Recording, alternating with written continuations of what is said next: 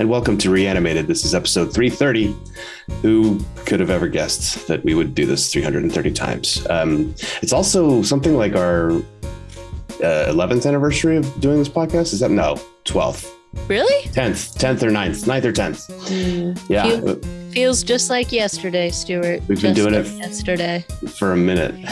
Well, those were, as you might know, if you're a longtime listener, the dulcet tones of H.A. Conrad. Hello, coming at us from the East Coast. How are you today?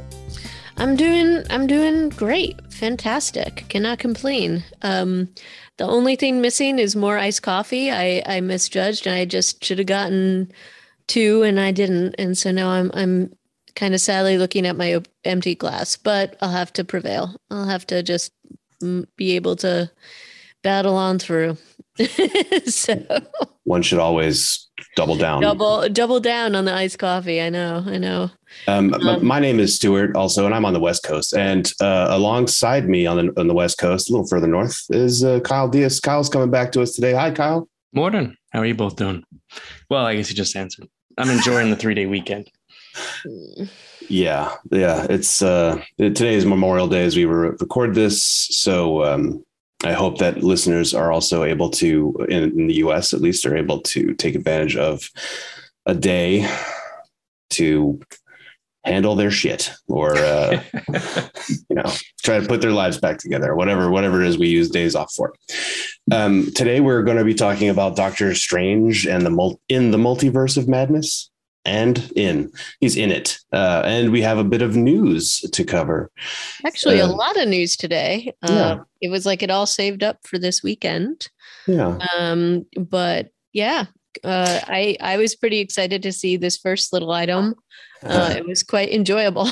Tiny and delightful. And this is from one of my favorite things that comes around I don't even know how often, if it's every year or every 18 months, but Love, Death, and Robots is this anthology animation series that comes out on Netflix every so often. It's the third iteration that just came out like 2 weeks ago.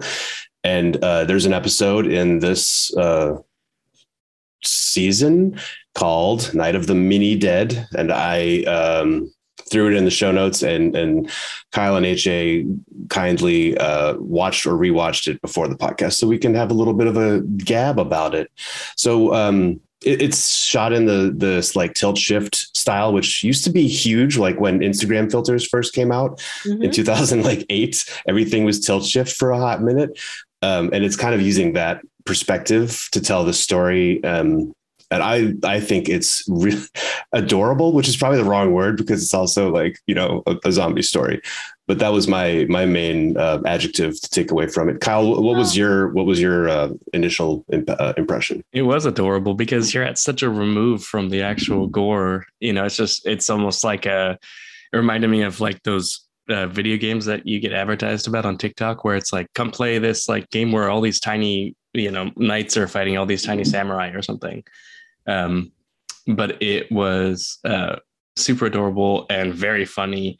I love the little tiny squeaky voices that they had for everybody. And when they brought in the Mad Max theme for these like kind of wrecking ball guys coming through, Love, Death, and Robots is one of those things that I struggle with. Is just that like there's so many different avenues for like content these days, and especially Netflix stuff, because they drop it all at once. It just like blips, it just like comes and goes. And so I watched the first anthology of Love, Death, and Robots back in like 3 or 4 years ago. And then I just completely forgot about it. And so when you sent me this, I was like, oh my gosh, they've kept on making this. And there's like 2 more anthologies and little shorts like this. Like I just had no idea that this was even still happening. So now I'm very excited to go back and catch up. Yeah. HA, what were your impressions? It's the same thing as Kyle. Like I kind of missed that this was even coming out, and I It's also something I enjoy, but there's just so much content out there. And then you're like, oh my goodness, I'm just missing this whole little thing. I also thought it was adorable. But I always love the detail that they managed to put into this, even from this sort of distance that they put in and the effects. And they get so much across in such a small amount of time that I just really enjoyed it thoroughly. It's definitely an art, and it must have taken so long to do it all. Yeah. Like this is like an incredibly complex um little I don't even know what you would call this, diorama. I don't know. It just is and then the little squeaky voices. Awesome as always. And they Yeah. go really through the full, like they hit a lot of like different their homages in this are pretty amazing. So I love this. I will say this It's is yeah. definitely my favorite way that the zombie apocalypse has ever gotten started. That was hilarious. I'm not going to spoil it for anybody because it deserves to be seen and laughed at. Yeah, agree. Yeah. Also, the takeaway from the very end of the episode is also like it's comedic. It's also kind of sad, but it's just like I felt like even though they were just kidding around the entire time, there is like a message here, which is just kind of like, well, what's the fucking point? Which I appreciated. So I'd say if anybody hasn't had a chance to see this, it sounds like Love, Death, and Robots falls off people's radars. Get out there and watch it, especially now that Stranger Things just dropped a new season today, or I don't know when, but I noticed that too. Stranger Things dropped a thing, but did you see how long the episodes are? No, they're like 2 hours a piece. Oh my God. It's crazy. It is absolutely insane. But now also explains why it took so long to get it out there. And they are in full-fledged, this is a full-fledged, like big budget show. Oh yeah. So I'm gonna be really excited to dig in, but we had considered watching an episode late last night and then realized it was 2 hours, and we were like, well, maybe we'll save that for tonight. Yeah, God, I just took a look at it. It's only 7 episodes, but all of them are more than an hour long. Yeah. Yep. So wow. Okay. Well, that's there's a lot of great stuff out there to dig into, including. Well, there's a new trailer out by Blumhouse, I believe, for a movie called Unhuman, which is actually coming out. It's kind of like whatever today's equivalent of direct to DVD is, because it's like you can buy it on digital on June 3rd. Yep. And so that trailer has a lot of vibes to me of not quite like a ripoff of Zombieland, but it has a similar sort of approach, which is all these like title cards and stuff. Yep. Any impressions from our panel here? I mean, that's exactly what I thought when I saw the trailer, is that they're riffing a lot on Zombieland, and definitely the tropey, the different factions of like the popular versus nerds, and they even riff off of that in the trailer, like in high school, you know what I mean, like the different cliques and whatnot. And they're definitely taking, they're doing the very like kind of quick takes, and they have the humor spliced in there. But I'm willing to watch it. Let's see. But what concerns me a little bit is that maybe we're seeing the best parts of this in the trailer, which sometimes happens. We have certainly been burned by that before. Kyle, did you have a chance to check this trailer out? Yeah, I'm really glad you found this, because I saw it recently and I watched it and I was like, that looks like fun. And that looks like something that Stuart and HA should talk about. And then I forgot the name of the movie entirely. And so I was sitting here about 15 minutes before we were recording today being like, Zombie movie 2022. New zombie movie coming out, and I was not finding it anywhere, and I was like, man, I remember that there was some trailer that I watched that looked like fun. So I don't know, I think it looks pretty good, and I think Blumhouse has a reasonably good track record for just like schlocky fun, and then every once in a while they'll do something spectacular.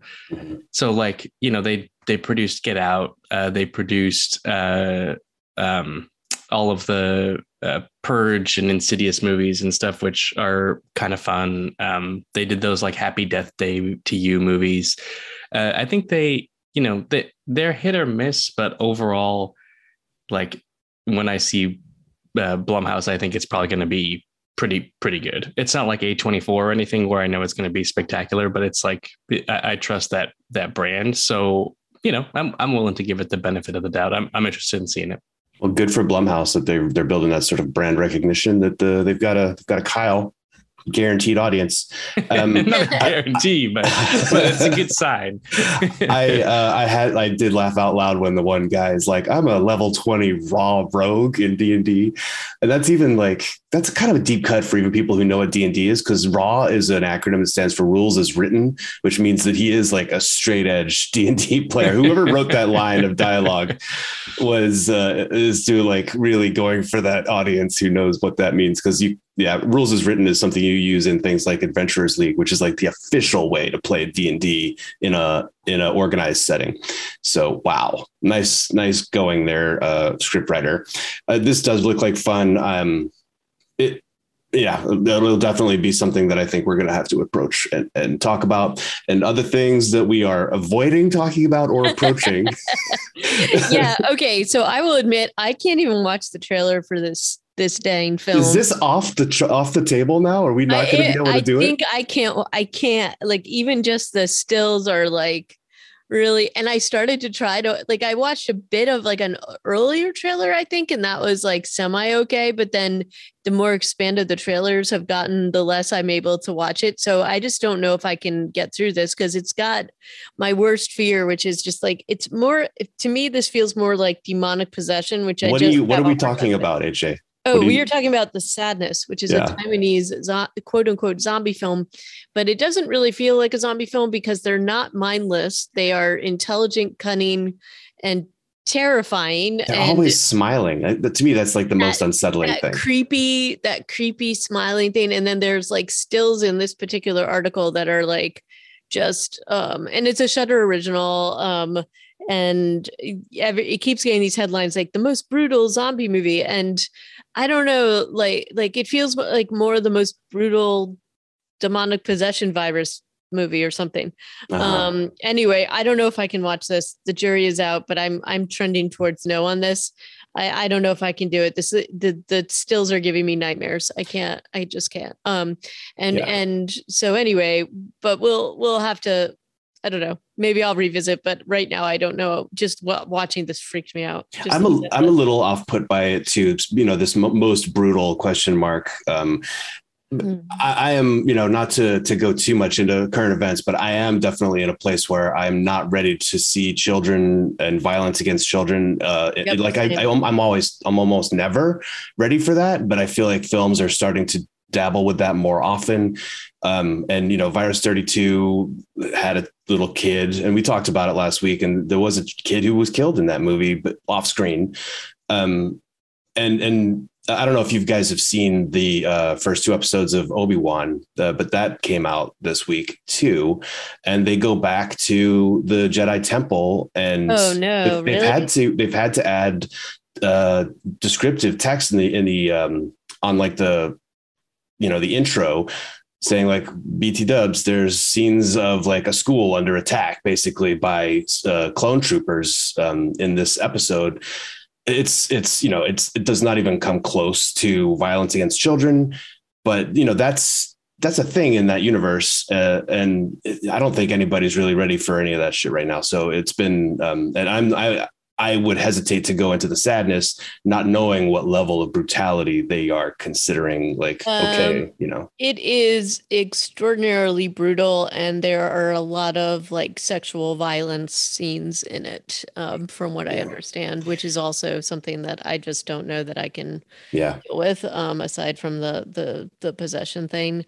And so, I may have to take a pass on this one. Kyle, have you been tracking this movie at all? No, I've just been looking at it while you guys have been talking, and I think that except for this article, like if I were just watching the trailer or seeing the stills, I'm not sure I would have clocked it as anything different than just a typical zombie film. So this is maybe a good warning that this might be more than I can handle. I'm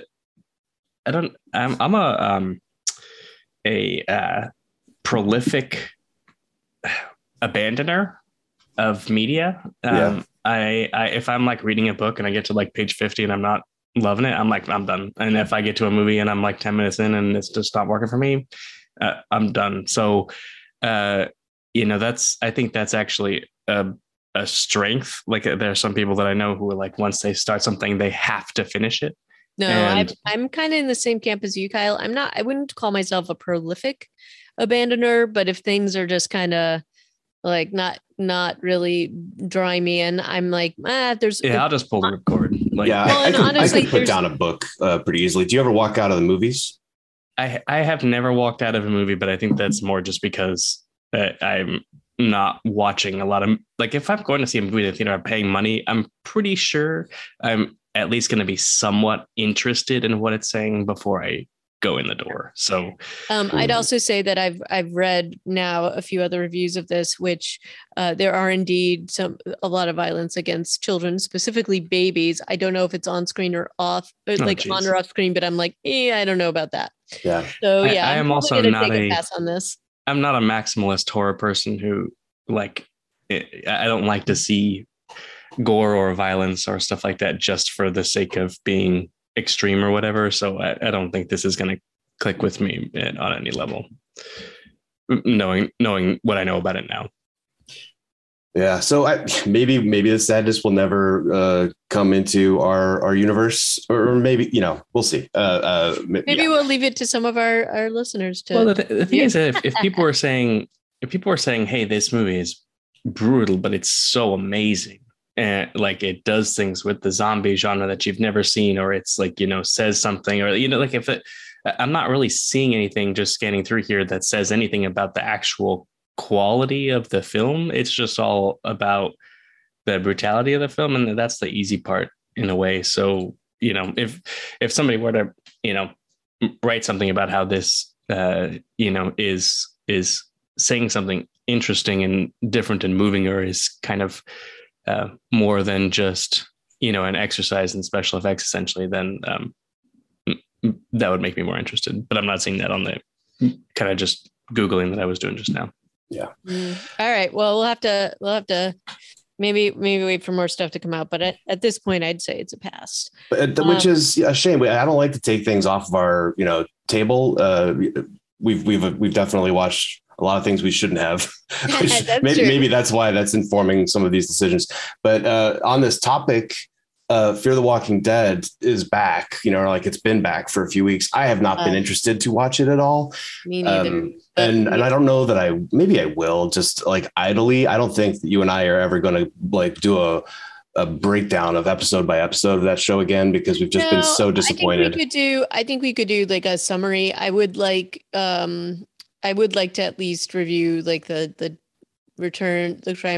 triumphant return of Ms. Dickinson.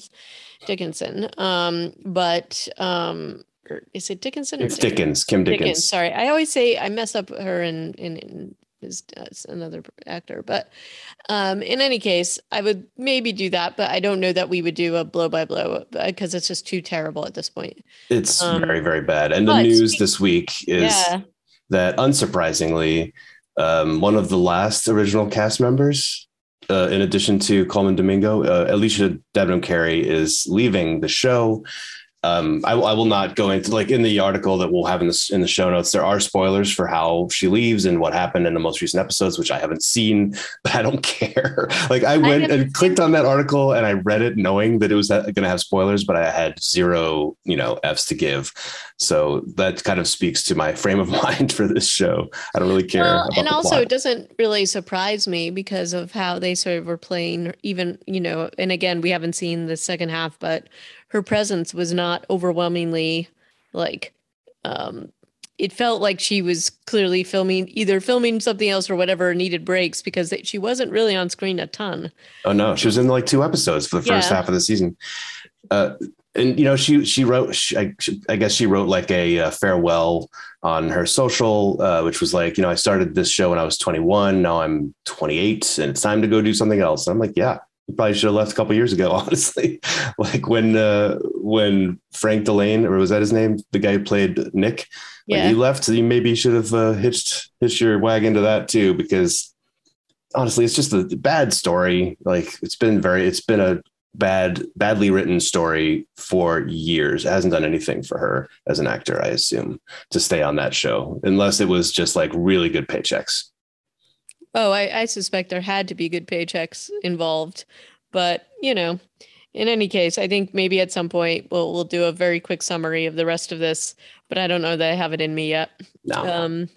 And is this the last part of our? This is the last piece of news. So as everybody knows, Walking Dead, the OG is kind of wrapping up, and I know that the area in Georgia has been kind of worried about this and sad about this. And so just because this has brought a lot of business to their area, and it's going to continue because apparently some of the houses that they built for the purposes of the show are now for sale. I don't know what the level of quality of the construction of these houses is, but I can imagine there are some super fans out there that are going to buy them. And then the very funny thing about these articles is that they like make comments that some of the actors actually stayed in the houses during the filming. And I'm like, oh, you're just trying to like, I don't know, market every last, every last moment of this. But the Fox News interview that's in here is pretty hokey and not great. Like the anchor can't stop talking or laughing and guffawing as the dude is explaining what's going on with these houses. Like, could you make a joke about some of the things that happened in these homes? And the guy's like, watch the show. Leave me alone. God, fucking annoying. I know it's pretty ridiculous, but anyway. I was impressed that AMC was like, yeah, we're going to build actual homes, like custom homes that we'll use as sets. And I guess that, if they had people staying in them too, more power to them. The parcels are pretty small. Yeah, they're tiny. These homes are right on top of each other. And I don't know that I would want to live on a street where you've seen that neighborhood get destroyed by so many different people. Well, and it's not, I don't know, like again, shoddy construction is what I think of immediately. And also what do you do after you get there? I mean, I guess, I don't know. Do you run tours through that town? Can you do that? Like, it just feels a little weird to me, but hey, more power to whoever wants to live on this street, I suppose. But I don't know that I would be doing that. I bet they're pretty well built just because the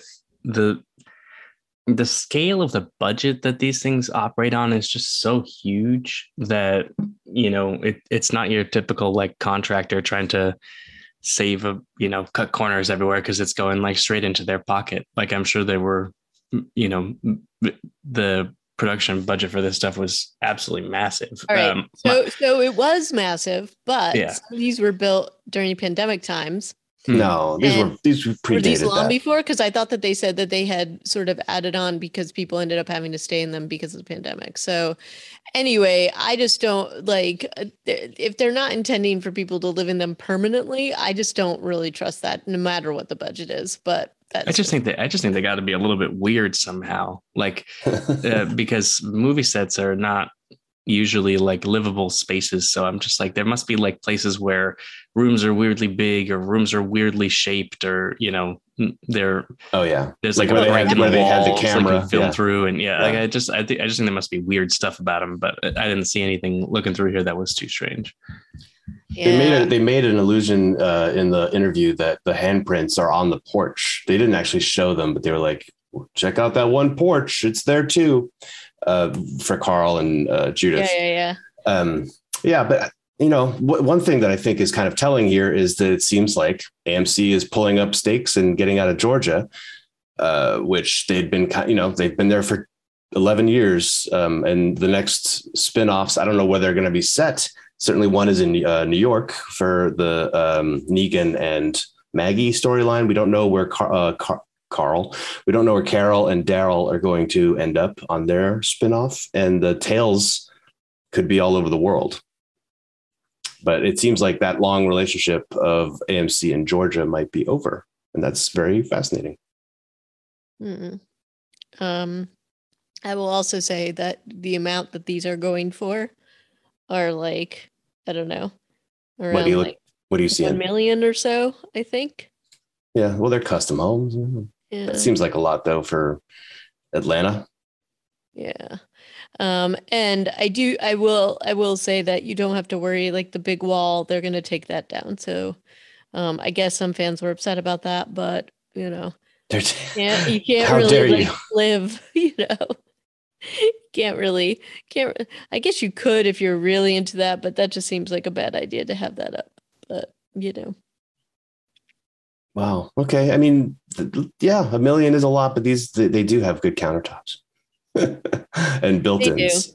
But I agree, like there's got to be weird things about these houses that are not, for whatever film reasons and all that kind of thing are a little strange. This one has an elevator, Hmm. and probably Chandler Riggs is probably living in the basement of one of them. You got to imagine. Maybe. I wouldn't be surprised. He can just do a little like drive through every once in a while. So, that's we'll have I'm curious because they're gonna have to do a follow-up about who like actually bought those houses, and we'll have to, you know. If you But look on Zillow, a lot of these, those are the lot prices, those and are a the lot of lot them are prices, huh? empty. But then some of them are 700 million seems to be the high water mark. But Yeah, and there's like 10 houses I think that are up for sale that they did very for this. So, interesting.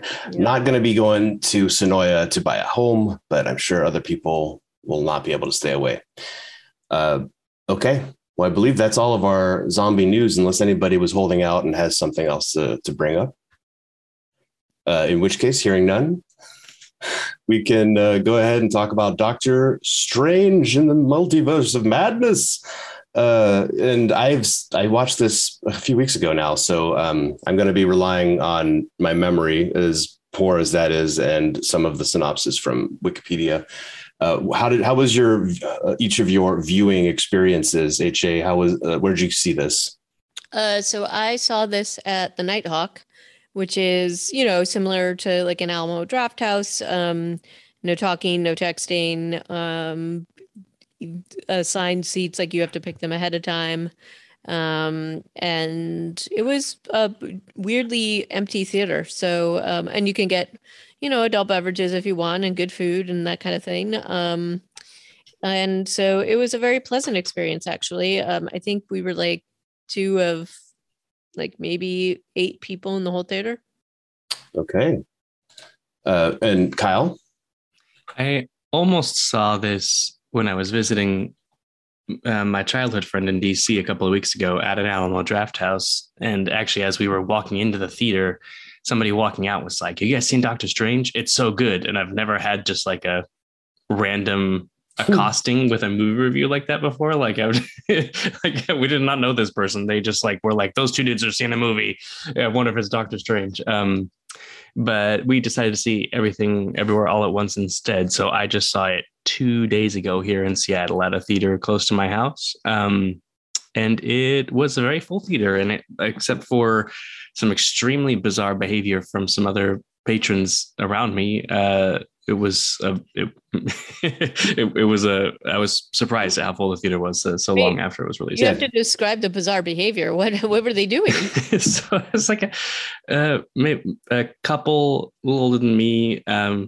As we're waiting in line for concessions, the guy looks over at me and he sees that I'm wearing a Patagonia jacket, which, to be fair, like 99% of people in Seattle are wearing Patagonia at any given time. And he's like, "Patagonia, ever been there?" And I was like, "No." And he's like, "Do you even know where it is?" Oh, and I was like, "I do. It's in South America, Chile and Argentina." And then he just proceeds to just brag at me about his trip to Patagonia for like 10 minutes while we're waiting for popcorn. And I'm just like, who the fuck are you? And do you do this to everyone that you see in the city wearing Patagonia gear? Because that's a lot of people. And then it turns out that I go in and I find my seat. It's assigned seating, just like your theater. And they sit to my right and in the same row as me. And then some other people show up and they're like, "These are our seats." And the guy is like really grumpy about moving. He knows he's sitting in someone else's seats, or he was like, I guess, just like wanted those seats and thought maybe they would be empty, but he's really grouchy about moving. So he moves to the other side of me. Now he's sitting immediately to my left. He talks loudly throughout all of the trailers in the first about 10 minutes of the movie. And then he just leaves. and his partner stays there for like a half an hour. And then she like realizes, I guess, he's not coming back. So she leaves too. And they left all their food and their beer and everything there and never returned for the whole rest of the movie.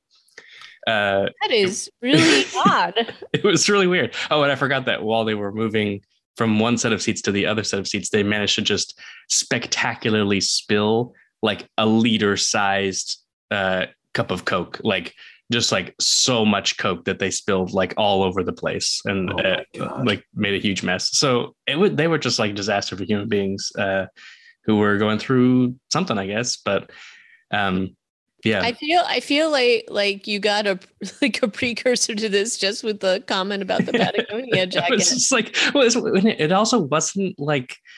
It wasn't like, oh, I went to this like tiny village called this. It wasn't like useful travel info. It was like, did you know there's penguins there? And I was like, yeah, this is close to Antarctica. Like, why wouldn't there be penguins? Like, it was like totally banal stuff about that part of the. It was so annoying. I was like, please stop talking to me. I'm at the movies by myself. I come to the movies by myself specifically so that I don't have to talk to any other human beings. Precisely. Wait, so I'm taking my experience over yours any day, Kyle. And what about you, Stuart? So I went and I saw it at a matinee during the week. Took a little time because I didn't want to be in a crowded theater and I didn't want to talk to anybody. I got my assigned seat. It was fine. There was a guy who sat 2 seats away from me who was like yelling all the answers to the trivia questions like out loud, but he's by himself. I'm like, dude, I don't just you don't have to say it out loud. You could say it in your head because you're by yourself and you'll know if you were right or wrong in about 30 seconds. But he piped down when the movie started. So very normal, I would say, movie going experience. It was fine. For having to for going on a weekday in a matinee, it was pretty good. I will share one thing in that our server, we asked them about the movie and they said, oh, have you seen everything? They were like, oh, have you seen everything everywhere all at once? And I'm like, no, that's on our list. And they were like, well, since you already bought the ticket, it's much better than this film. Which I honestly thought was hilarious. So I wasn't at all bothered and, wouldn't have changed anything, but it just was really funny. Okay. Well, so we all went to the theater or the movies. We all saw a movie. For me, it was the first time I've been to the movies in years, I would say. Same. The first time I can't even remember do you recall what was the last movie you saw in the theaters, Stuart? Because I can't. No, it's been too long.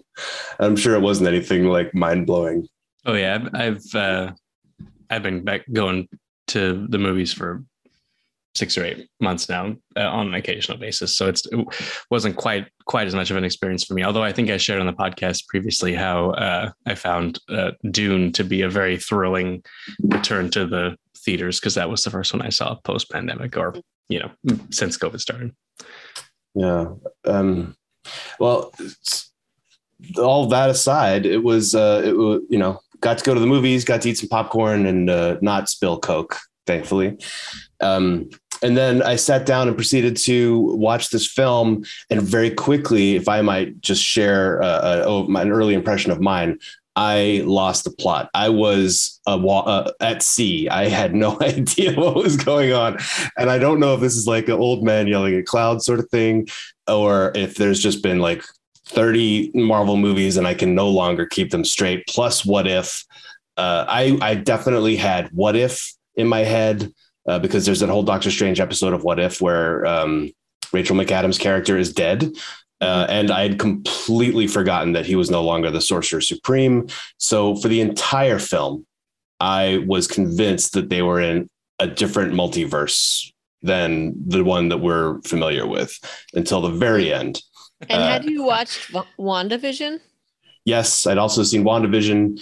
it also just like, it was days later that I was like, wait, that was our Wanda. Like I was complete, like, so I'm sorry ahead of time. Like the most basic elements of this movie were completely eluding me from, from the get-go. And I'm sure that I will be struggling to keep up with you two as we continue. I don't know about that, because having watched WandaVision, I have one really huge gripe with this film. A huge one. But I can see, I do think that there are a ton of storylines going on. And unless you're like really up to date on them, there's definitely things in this that, I also forgot like about that whole thing about him not being the Sorcerer Supreme. But that was like a throwaway line in the most recent Spider-Man movie, right? Not a throwaway, but it was a line. It was a joke because he was blipped, and I had to have somebody explain that to me after the fact. Then I remembered that, and okay. But anyway, I wasn't lost in this, and I think maybe because I had done a little bit of like, reminding myself and reviewing things before seeing the most recent Spider-Man film. Spider-Man, and I think that's the only reason why I wasn't quite as lost. What about you, Kyle? I bathe in all things Marvel Cinematic Universe at all times. So you were fine. I did some preparatory rewatching. I felt very comfortable and in control. And I think I've talked before about this, but like I just am like so fascinated by what Marvel is doing here, and I don't think it's like any other cinematic experience that has ever been done before. Like, and there's really like not all the movies are great. In fact, most of the movies are like somewhat mediocre to okay, but the degree of connections between them and the degree to which it rewards you for investing more and more and more of your time, and the baseline level of quality that they maintain, so that it never feels, well, with a couple of exceptions, there is a character in this film, Black Bolt, who was apparently in a TV show that I not only never watched but barely remembered existed. That was Anson Mount, like not an insignificant actor too. Yeah. So he was in Inhumans, which is a TV show that the Marvel Cinematic Universe would mostly like to forget they ever tried to conjure up. But yeah, I had rewatched Doctor Strange, and I had recently seen Spider-Man, and checked out some of the end of WandaVision again before going into this, just because I had a feeling those things would all be relevant. Well, you understood the assignment then, Kyle, and I clearly didn't. I did not do my homework, and I went in to take the test, and I did not pass the test. What I will say is that, like Kyle, I'm always usually very impressed with what they do in terms of the MCU and the connections. And in this case, I think they fell down horribly. So I feel like they negated the entire WandaVision moral and story and almost forgot that the whole thing happened.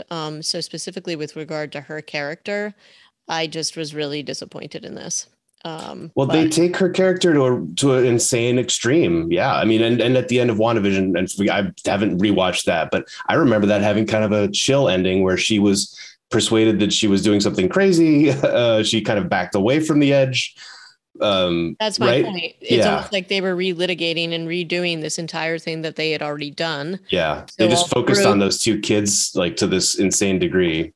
So all this, and honestly, Stuart, I kind of thought similar to you. I thought maybe this was the reason why this was happening, was that maybe this was a different universe, because I couldn't understand why they were kind of going back over this ground they had already very carefully, I thought, sort of explored. And I don't like the trope of this and the sort of flatness that they played her character in terms of her motivation and this one thing, which, you could see happening, but it just felt like they'd already explored all this in WandaVision very well. And I thought incredibly, I just loved how they ended the series in terms of like where she came out on that. So I was really sort of shocked at this because it felt very ham-handed to me. But I see all right. Kyle unmuting. Kyle, did you want to weigh in on this one? Yeah, he does. I understand he might, but I was like honestly kind of disgusted. But go ahead. I guess I had a different take on specifically the end of WandaVision, which is that I really don't think that Wanda really grappled very strongly with her actions in that series, and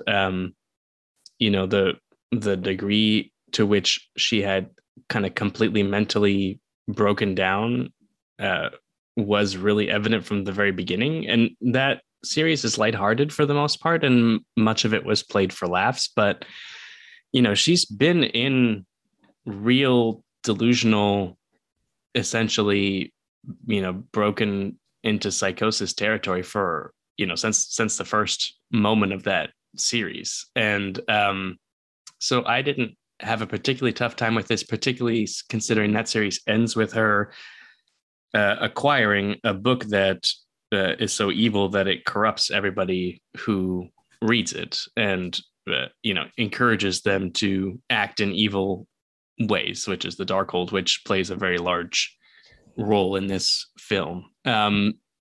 So I did not have a particularly tough time with her breakdown, and for a variety of reasons, I very, very much enjoyed this film. And so I guess I just had a very different read on it than HA. And Elizabeth Olsen's performance as Scarlet Witch was definitely one of them. I thought that she was absolutely spectacular in the role, and in many ways heartbreaking as her counterpart from the other universe. Very terrifying and brutal, and I just really thought that she knocked it out of the park, and I was on board with where her character went from here, and I thought it was reasonably well set up by the end of WandaVision, which she collapsed that hex and freed the town only very begrudgingly, and did not really seem to me to have grappled with the extent of what she did. But that's like the whole point, was that she knew that by letting the town go, like Vision, everybody else, that she knew like the pain that she was going to be in. And that was a very deliberate decision. So I feel like this negated that entire thing.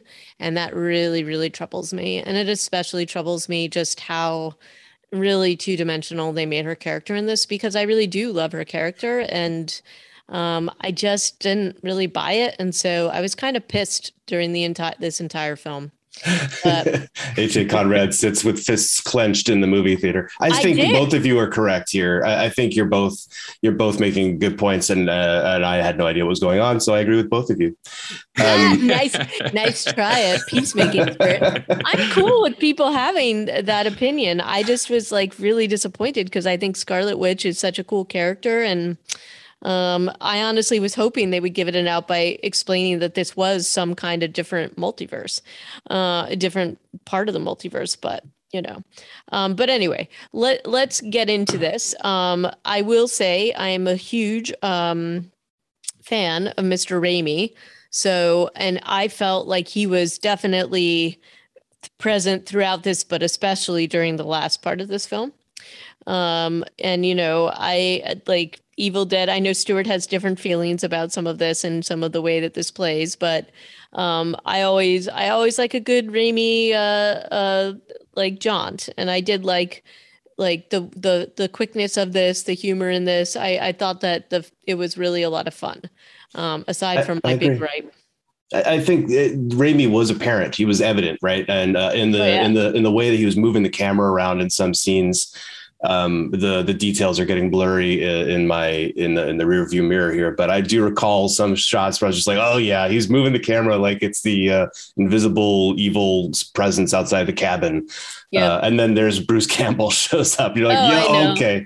All I think we were missing, and maybe it was in a shot, was the orange car. His classic, whatever the hell it is. But yeah, I definitely was feeling the Raimi, and I thought that like it didn't feel discordant at all to me, even though he has a very different style than many of the other directors who've taken on Marvel or MCU projects. Kyle, were you enjoying his approach?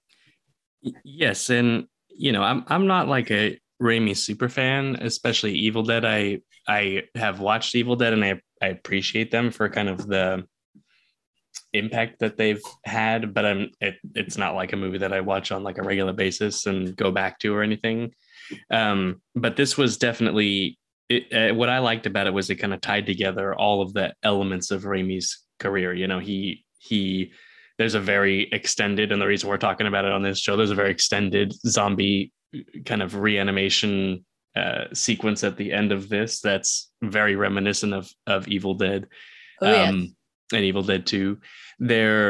He also is a multi-time comic book and superhero director, not just with the 3 Spider-Man films, but also with Darkman, which is a very interesting but also very bad movie from the 90s. So I know what you're talking about. That was an incredible piece of art. So it kind of like ties together to me his whole filmography, and to some extent, because he's doing superheroes, he's doing zombies, he's doing Dutch angles, he's got jump scares in here. Yeah. Definitely the scariest MCU film. This phase of Marvel has been kind of hit or miss because they have been letting people do a little bit more stylistically with the films. So, for a long time we were stuck in the kind of Infinity Saga, which was really dominated by the Russo brothers, who directed both of the Captain America movies, Civil War, and the second one, which is the called First Avenger or whatever. No, the First Avenger is the first one. Yeah. It's the one with Winter Soldier. Thank you. Yeah. And then both Infinity War and Endgame, and they were really good for that storyline, but they were very bland visually. I think those are some of many of those really had a very kind of dull, murky look to them. And so it's really nice to see somebody with a little bit more visual styling coming in and putting their stamp on things. And so I think this kind of joins Guardians of the Galaxy and Thor Ragnarok by Taika Waititi as like a Marvel movie where the director really was allowed to kind of flex their creative muscles as well. And, they're hitting all the points that Kevin Feige and the rest of the Marvel people need them to hit, but they're getting there, via their own ways. And so it's a very, very Sam Raimi film to me. Oh yeah. And that's one thing that Nighthawk does that I really love, is that before certain films will come up, they'll do like limited screenings of like classic films. And so they actually had like a showing or like a week where Drag Me to Hell was being played at the theater, which unfortunately I missed because I just didn't realize they were doing it. And there's definitely elements of that and that visualization in this film. Like I felt his influence a lot from the cinematography point of view. And if you haven't seen Drag Me to Hell, it is fun. And despite my aversion to possession and evil curses and things like that, it is really good. I don't know if either of you have ever seen it, but it's like, and it features Justin Long, weirdly enough. Oh, he's one of the main characters in it. So anyway, I agree with you, Kyle. I feel like this was sort of I thought it was just fun to watch this from that perspective. And to me, it brought a lot more to the film than we've seen sometimes in the MCU. So. I'd like to bring up a couple of like standout moments or characters and things like that, if rather than go through the plot, because it's circuitous to say the least. I would say I was really interested in the character America Chavez, played by Xochitl Gomez. I think that she was like a really valuable. I mean, she's a little bit one note in terms of what her powers are at first, but I think there's a lot more to, I don't know anything about her comic book character.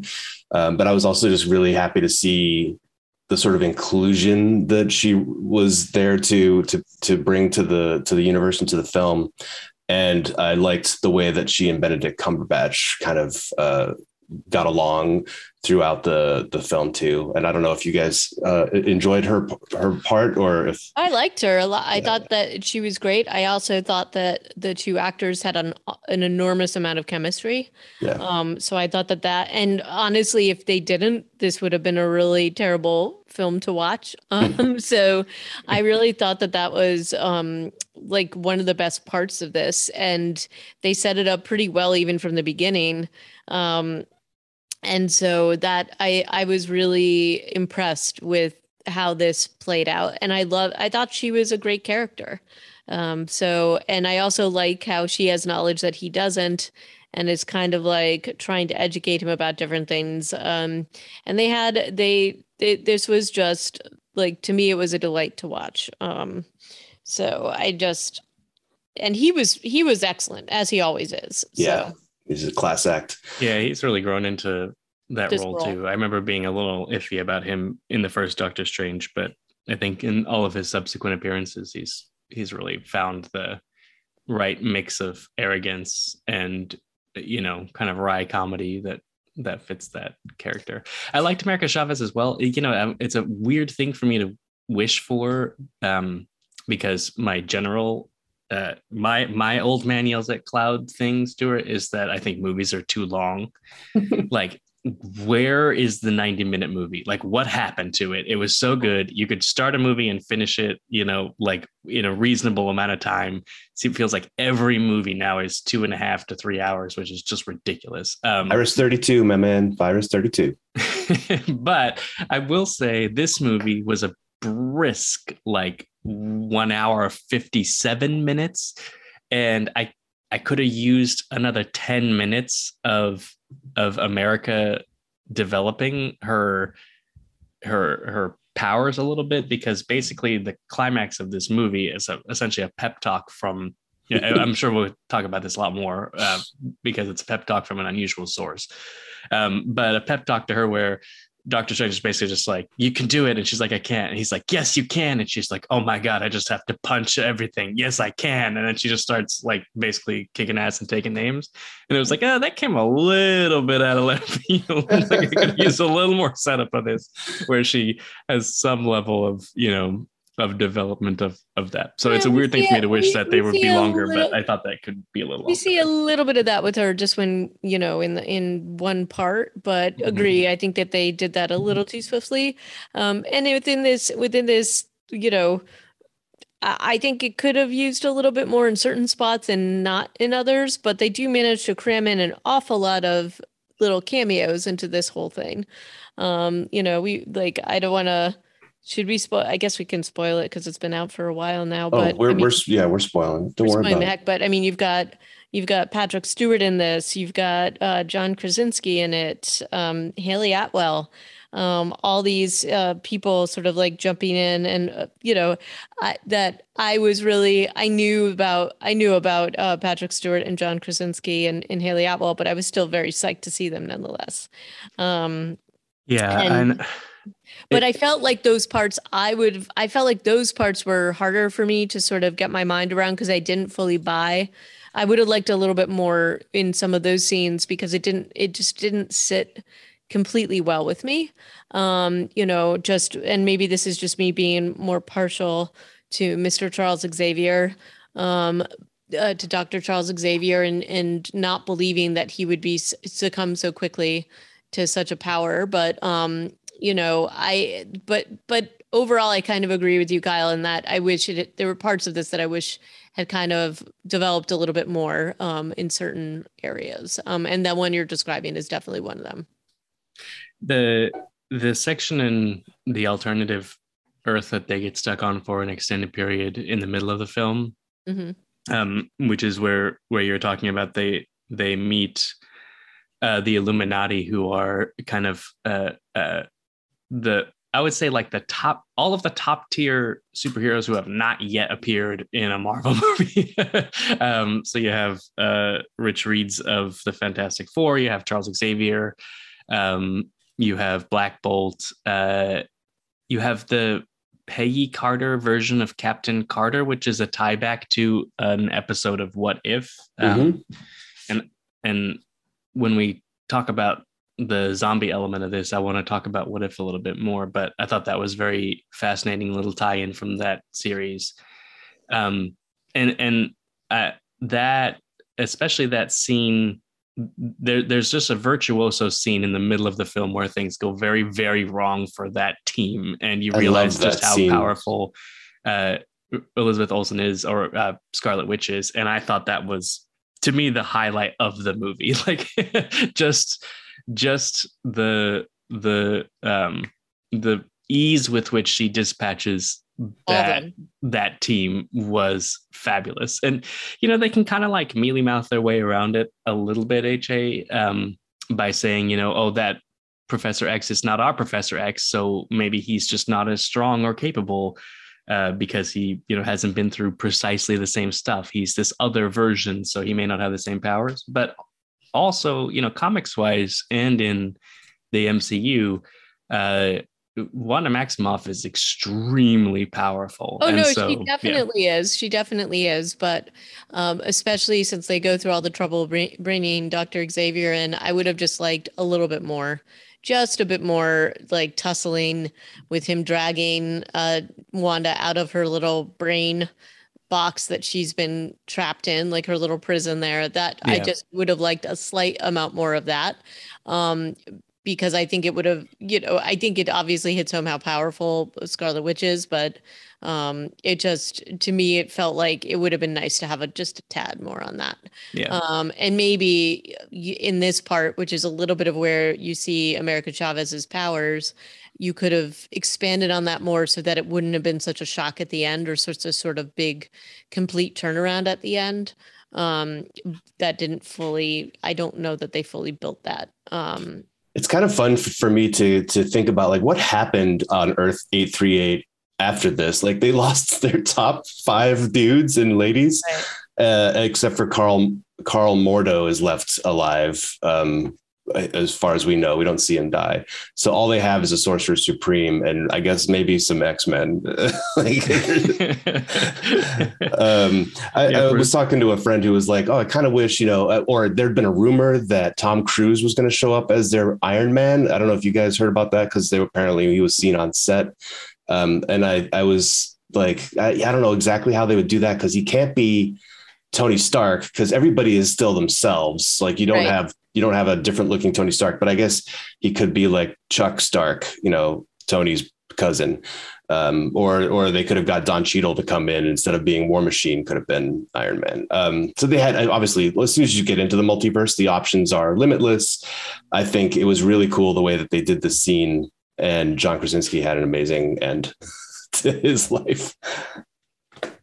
Yeah, I quite like John Krasinski as Reed Richards, and I can't understand why they would introduce him here and then not have him play that role in the upcoming Fantastic Four movie. So who's playing Reed Richards in that? It has not been announced yet, but okay. And so it's not him for sure, but I cannot understand why they would introduce him here in that role and then not use him again. So I'm looking forward to that, because I think he did a good job with his limited amount of screen time here, kind of being,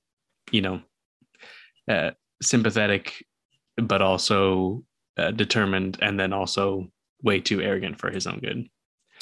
Yeah, these dudes, they executed their version of Doctor Strange, which is like kind of an insane. They obviously had a reason why they were doing it, but it's something that you can't really imagine our version of our world, our world's heroes doing, except for the fact that now Wanda is one of them, and she was clearly the worst of the entire multiverse potentially. So I guess all things are still options. But I agree that the Illuminati stuff is the highlight of this entire film. It's probably 2/3 of the way through it. But it's a lot of fun. And I would say that the scenes after the Illuminati is handled and Wanda is chasing our little scrappy band of heroes through those tunnels, those were some of the scenes that were used in the trailer. that made me think there were going to be more zombies, that there would be a Wanda zombie because of the way she's limping. There was blood on her face. And the way she was framed in the trailer, I thought she was a zombie, leading to me thinking there were going to be more zombies in this movie than we actually got. So I will say that was like a gripe that I have from trailer to realized film. Did not get all the zombies I wanted. Got half. Yeah. I also want to, just want to hop back and just talk about the fact, she did dispatch all these people so very easily, including a version of Captain Marvel. So that too. And that Captain Marvel was fantastic. So, and that is, Maria Rambeau is the character. But that, I thought that was, she was just played by Lashana Lynch. And that I thought was a really, we've seen Captain Marvel out of this group of people. We've seen Captain Marvel's powers, like just how incredible and how insane they are. And so the fact that she's able to dispatch her so very easily is pretty, pretty indicative of her level of power and also insanity. But I agree with you, Stuart. I also thought that this was the sort of I wasn't sure how I thought they were going to go down the what if path, and this was her zombie sort of emergence somehow. And that clearly is not what they did here. Yeah, they did a big fake out here, which is, when that what if came out, it was it was almost played with the same kind of tone as the Love and Robots short that we just watched. Like it was very tongue in cheek, right? Like there were moments of it that were kind of like heavy, but also like, nobody was really reacting in a way that they would in a true horror movie. I remember there's like a time when they had to dispatch a zombified like Peggy Carter or something, and then someone makes a joke like, oh, you got Peggy on you or something like that. So when this trailer came out, we discussed it on this podcast during one of the episodes of All of Us Are Dead, and the assumption was that the zombies would be coming from the zombie multiverse. And that was kind of exciting. They did tie in what if in other ways, but they did not decide to.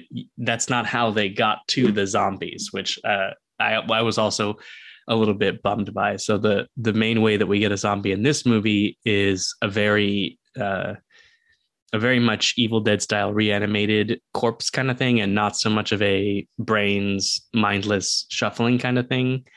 And it of course happens with Doctor Strange essentially like warging, to use the Game of Thrones nomenclature, totally. into one of his own corpses that he had brought back from another universe early in the film. So it's kind of like like a Chekhov's corpse that they bury at the beginning of the film and then busts out at the end. And which I feel like they were signaling this heavily, because I was like, oh, there's a zombie, you know what I mean? Like I kind of knew that's where they were going. But didn't you think, I was convinced that guy was going to reanimate because of whatever the means of his death. We didn't understand what killed him. I kind of thought that too. And I was but I was also in agree. I was hoping that Kyle's conjecture and our earlier conjecture was going to be like that somehow that they would come out of the zombie multiverse. Yeah. And maybe this thing would be involved. I didn't fully call exactly what they were going to do, but then when they did it, I'm like, oh no, you didn't just do that, did you? Oh, but they did. And so that was a little disappointing to me. Yeah. I thought that the effects of how they went on to use this reanimated version of Doctor Strange, I thought it was pretty smart. It wasn't the way I wanted it to go either, but fine. The way they did it did remind me a little bit of the movie Ghosts. I don't know if you guys have seen that recently, but look, the spirits of the undead try to drag you to hell. Like, except I feel like in that movie, the special effects that they used were like paper bags. Do you remember those scenes? Those were hilarious. I have not seen it in a while, but I know that it's got to be incredibly dated at this point. They do a similar sort of approach, but then the way that they evolve that is it turns into one of the coolest visuals of this movie is that cloak of spirits that he has. Oh yeah, and that's so Raimi. That whole thing is very Raimi and there's like Evil Dead, Drag Me to Hell elements, but done with a much better set of skills and technology to make it look as cool as it does. Yeah, I think the zombie strange sequence at the end here is just fabulous. Like, it's so much fun. It's like so bonkers, banana, like, maximalist, weird. They've totally stopped trying to explain anything. So like, what is the hell? Where are these spirits coming from? They're just like, whatever, go with it. There's magic and witches and all kinds of shit in here. Like, they're spirits from somewhere, and they're because of the magic, and they're trying to drag him back down. Doctor Strange has already kind of introduced this idea of gods, though, with Dormammu in the first movie. Like, they live in other planes. They might just be celestials. Like, I'm not going to try and go down this rabbit hole, but Doctor Strange has dabbled in this before. Is all I'm going to say. Like with that kind of stuff, the god of whatever he was. More recently, Moon Knight spent an extended amount of time in the afterlife with some sort of like afterlife-y spirits, and I forget the name of the like hippo god who drives the boat in that Tarawet. She alludes to other forms of afterlife that other people guard and stuff like that. So I just figured it was a different version of the afterlife than the one we saw in Moon Knight. So complicated, the MCU. I can't even. Sorry, Kyle, you were like in the middle of a thought, though. I interjected. Well, like what afterlife? The scene continues. And I just feel like it's like an unlikely battle of wills between Scarlet Witch, who's just like, yeah, okay, I could fight off these spirits of the undead or whatever, and it kind of culminates in that scene that you were talking about earlier, where Zombie Strange is giving America Chavez some advice about how she always took us to the right place every time, even when she didn't know what she was doing. That's all she needs to start punching stars through the universe. Just has to believe. I mean, the way that she defeats Scarlet Witch here it's great. Maybe some of you saw it coming. I was like, I don't know, man. Everything they throw at her, she can beat, but she can't beat herself. She clearly does. She beats herself up pretty badly. Mm-hmm. But seeing the kids crying and being rejected by them is enough to flip the switch, I guess. Again, that got flipped at the end of WandaVision is potentially our takeaway. Yeah. That's all you need.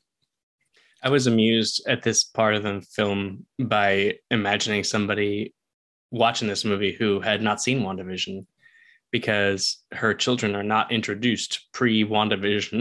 Nope. But the viewership of WandaVision is definitely lower than the viewership of this movie. So there are a bunch of people who are just like where are these kids? Where are these kids coming from? I just think they that's the blessing and the curse of what Marvel's doing here. If you fall behind, you get lost, like Stuart. I've been watching stuff. I just can't remember it all anymore. That's my failure. So I would say, like, my takeaways, other than being confused and lost the entire time, not as much zombie as I wanted. Was there another tie-in to What If that you wanted to, or was it just like the What If zombie episode, Kyle, that you wanted to talk about? Oh, just that Peggy Carter's version of Captain Carter is also from a different. Yeah. Is it from the zombie episode of What If? It might be. I think it might be. I thought it was a separate one, because I think it's actually Captain America. Steve Rogers. Oh yeah. I'm sorry. There is a whole different one. He's in the zombie one. Yeah. And I don't remember. I haven't rewatched that one recently enough. So post-credit scenes, I walked out after the first one. I think there might have been another one with Bruce Campbell at the very end, right? That I didn't see. He just stops punching himself. Yeah. Papa Pizza was his name or something. Yeah, something like that. He makes the pizza balls and he stopped punching himself after several days. That was actually a pretty funny scene where America is like, yeah, most places don't use money. And he's like, hey, you got to pay for those? So yeah. It was a decently enjoyable film once my head stopped spinning. I don't know, this is going to keep going on, I think, until I don't know when this train is going to stop running, but it's starting to feel pretty unwieldy to me, just in terms of, like we were saying before, the amount of lore that you're expected to know, and the where do Wanda's children come from syndrome of not watching every single spinoff. It's going to get at some point too top heavy. Yeah. I think that this is one of the films that if you hadn't, and even if you're a fan and even if you're watching all this stuff, if you didn't do some sort of review before watching this, I agree with Kyle. Like I was also thinking the same thing, because I had done that, and even a couple of spots I was like, oh, I need to go back and look at this again after seeing this, and I thought I had done my prep pretty well. So I can't imagine, I guess a lot of people just would go to it and just kind of roll with it. I don't know, but they're definitely, it does require some research or background to be able to fully understand some of the plot lines, and definitely some of the references. Yeah. So yes. I tend to agree that that's got to be the point where it's unwieldy. So I'm just not sure what's going to be next. But I don't think we're going to get our Marvel Zombies movie. I feel like that opportunity was here and they didn't go for it. Well, they said they were going to develop it into its own TV series, though, animated TV series. I'm not sure if it's still happening or not. I have a really tough time picturing how that would yield enough for a TV series, but it is apparently coming. But yeah, I enjoyed this film. Sounds like a little bit more than both of you did, but I don't think it's top tier in the MCU. And my main note is more zombies, please. Oh, I mean, I didn't not enjoy it, Kyle. I did enjoy it, and I thought Benedict Cumberbatch was great. And I think, I like, even when he was appearing in the most recent Spider-Man film, I really loved those scenes with him. And I thought that kind of was fun too. So they talk about the multiverse in that. So it's, I think I was just very disappointed that they didn't do more with the zombie multiverse piece of it, which I truly thought was going to show up in this in a different and better way than it did. But I still enjoyed it, and overall had a fun time at this, despite what the server said. So Everything Everywhere All at Once was the better movie. The server was correct. I still have not seen that, so that's on my list. But but I still had fun with this. I love the MCU. This is, to me, I just really love the whole franchise. So I have no real beef with this. I would say it's also by far the weirder multiverse film. Like, yeah, the weirdness meter on this one is like a 8. The weirdness meter on that one is like a 99. Oh, is this the Michelle Yeoh movie? Yeah. And is it set in is it set in Marvel or no? No, it is not a Marvel film. Different. Okay. Yeah. It is just about multiple universes collapsing together. And there's something about googly eyes. I kept seeing this GIF about googly eyes. Okay. There is something about googly eyes. And Jamie Lee Curtis is in it. It's got a great cast. It's really good. So yeah, no zombies though. No zombies. Totally. That's okay. I'm not a one-trick pony, Kyle. I can branch out. We're gonna do. We should talk about though what we're gonna do next. Those are both June 3rd is it probably will not be Fear the Walking Dead season 7B comes out. Because honestly, if you're who cares? We might just sum it up at one point, but I'm not really that motivated to even sit down and watch it. This has been a lot of fun to go through kind of what is a little off of our beaten path for Reanimated, but it was still cool. And Sam Raimi does good work. So I appreciate you guys coming on and talking about the Doctor Strange and the Multiverse of Madness. And I hope that our listeners can give us a holler and let us know what they think about it on Reanimated PCast at Twitter, reanimatedpodcast@gmail.com, and our show notes are online at reanimatedpodcast.com. And I hope everybody is having a safe and productive Memorial Day. And, it's a bit of a somber day for a lot of people, but it's also a day of barbecues and having a good time. And I think that's an interesting mix that's out there right now. So it's good. Yeah. And thank you everybody for listening, and thank you, Kyle, for cameoing. And until next time, ciao. See, Stuart, after your moving talk might catch you on the flip side. Just seems like too flip. It's the flip side. Thank you for having me back. It was a lot of fun. Anytime. All right. Ciao for now.